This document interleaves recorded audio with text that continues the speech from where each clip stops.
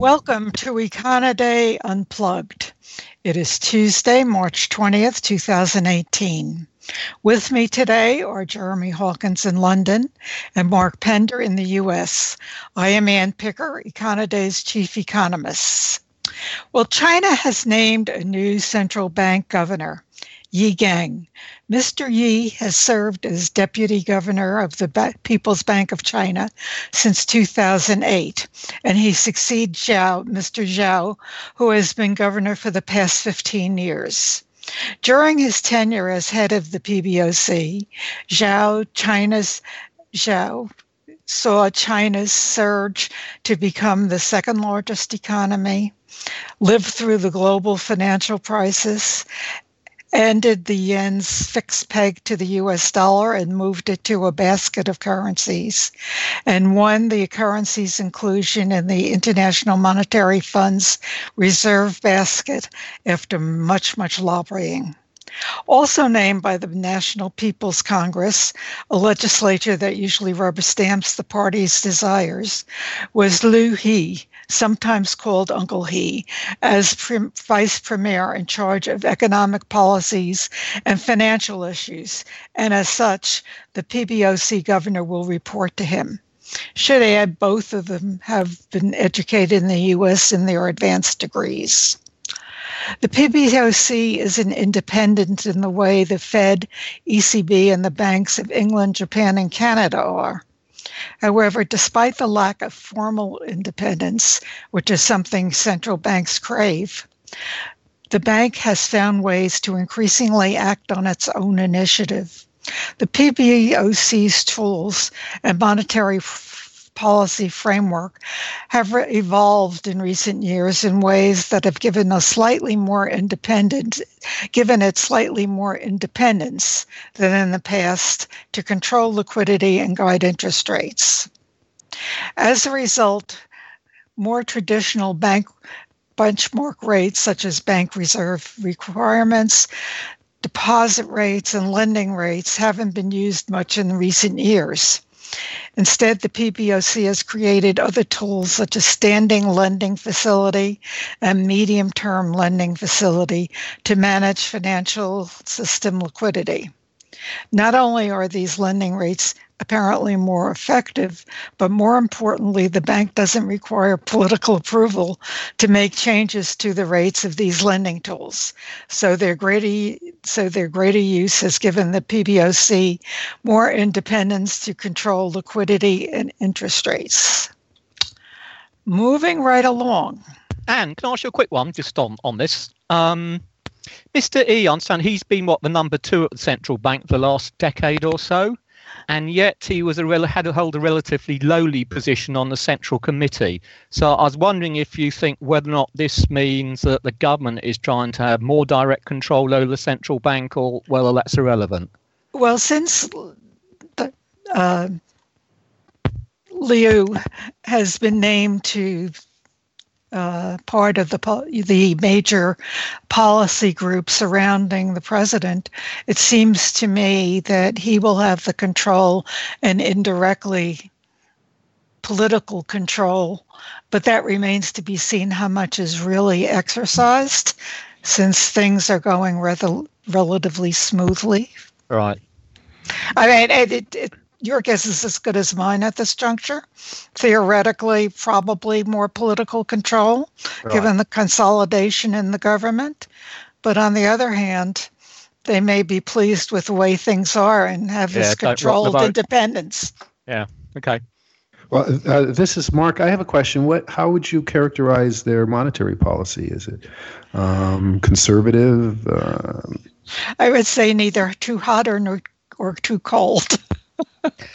How distant is it from the Fed? Let's assume Mark will talk about the Fed hikes this week. Does it have any immediate implications for what the PBOC might do?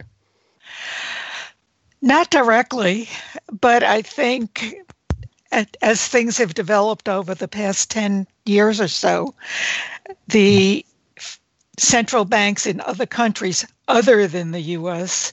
have gotten markedly more attention, and they have been raised in visibility. They are much more visible than they ever were in past decades. So in that sense, what's happening in the global economy, and ergo what other central banks are doing, has to be an implied,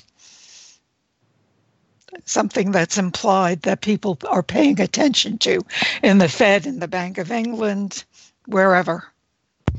Okay. You're next, Jeremy. Okay. Well, I suppose I can keep mine a bit relatively quick. In terms of central bank policy for Europe, we had disappointing news for the ECB back end of last week when we had a downward revision to the February inflation rate. So that now stands at just 1.1%, which is its weakest print since the back end of 2016. The core rates weren't revised in the final data. They're running at between 1 and 1.2%. But bottom line, it's not what the ECB wants to see, as well ultimately really does suggest that despite now the central bank has switched to this neutral policy bias, it's certainly going to be in no rush at all to come out and end its quantitative easing program, let alone hike interest rates.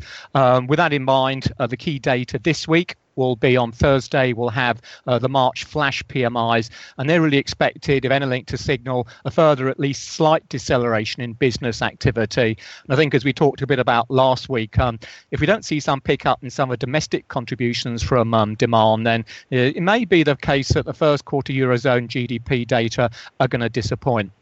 For the UK central bank meeting here as well on Thursday, the Bank of England widely expected to do nothing in terms of their interest rates or quantitative easing.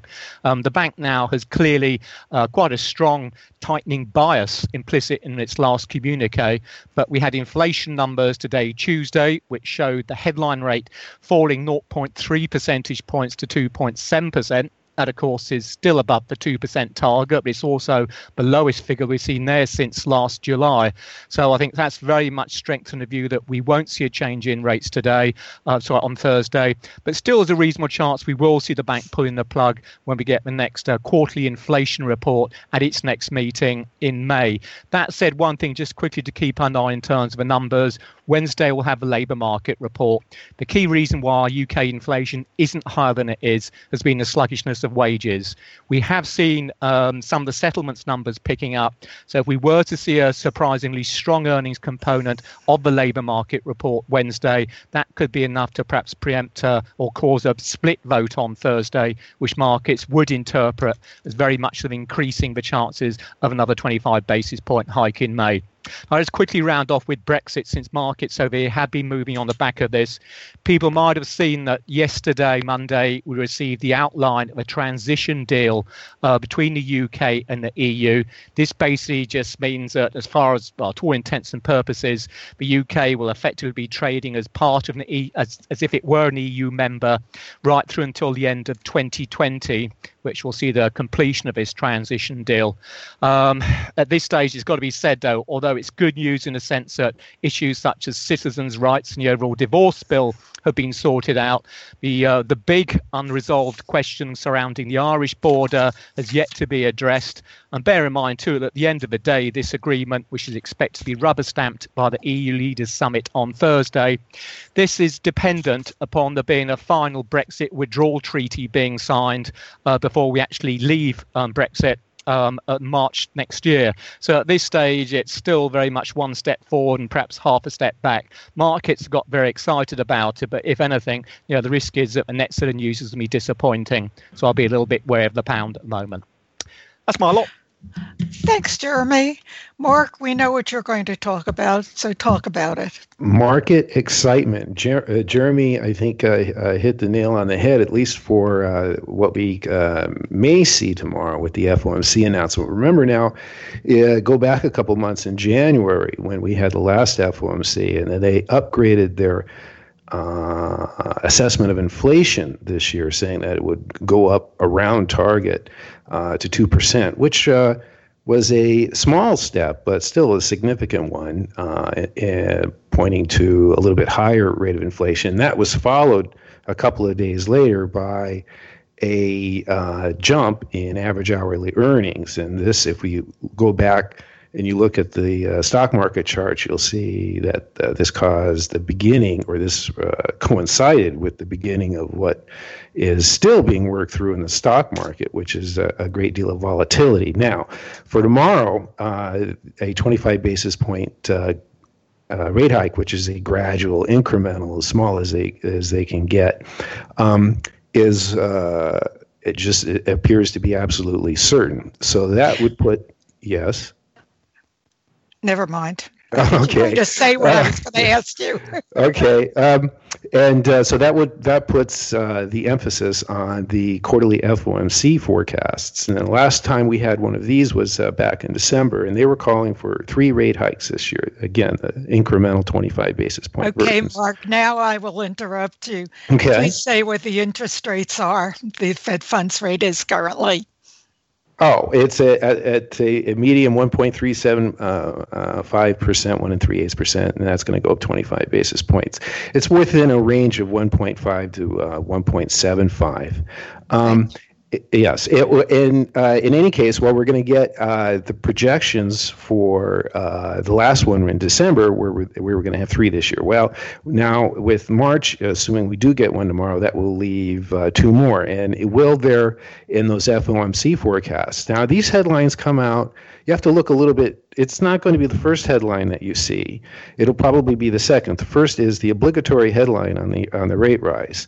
But again, that's not going to be the one that moves the market. The ones that move the market, unless of course that's a big surprise. The one that's more likely to move the market is going to be the references to the FOMC forecasts. And if they now see a continuation of 3 more to come, that would be 4 this year, and that would imply that stock market investors may be fighting against the Fed. So that would then create a lot of demand, probably for safety, and that would be a significant outcome. Now, and following that, however, it will be Jerome Powell's about a half hour later at 2:30. Jerome Powell will begin his first press conference as FOMC chair, and his assessments of inflation will be very closely watched, and his assessments of the whole the assessments of himself, both as observers and as investors, will also be in very, very close focus. He follows a long tradition of excellence in that position, and he's going to have to live up to it. And also his influence on the debate, which actually begins today. It's a two-day FOMC meeting, which begins today with the announcements tomorrow afternoon. And his influence, if any, will also will try to decipher that. So it looks to be a very, very exciting time for not only economics, not only for national policy, but especially for the financial markets. I should mention that on econoday.com you can find the latest Fed forecasts about 5 minutes after they are released by the Federal Reserve. That would be between 2:15, 2:30 U.S. Eastern Time. That's it, guys. Until next week, and we can tell you what happened.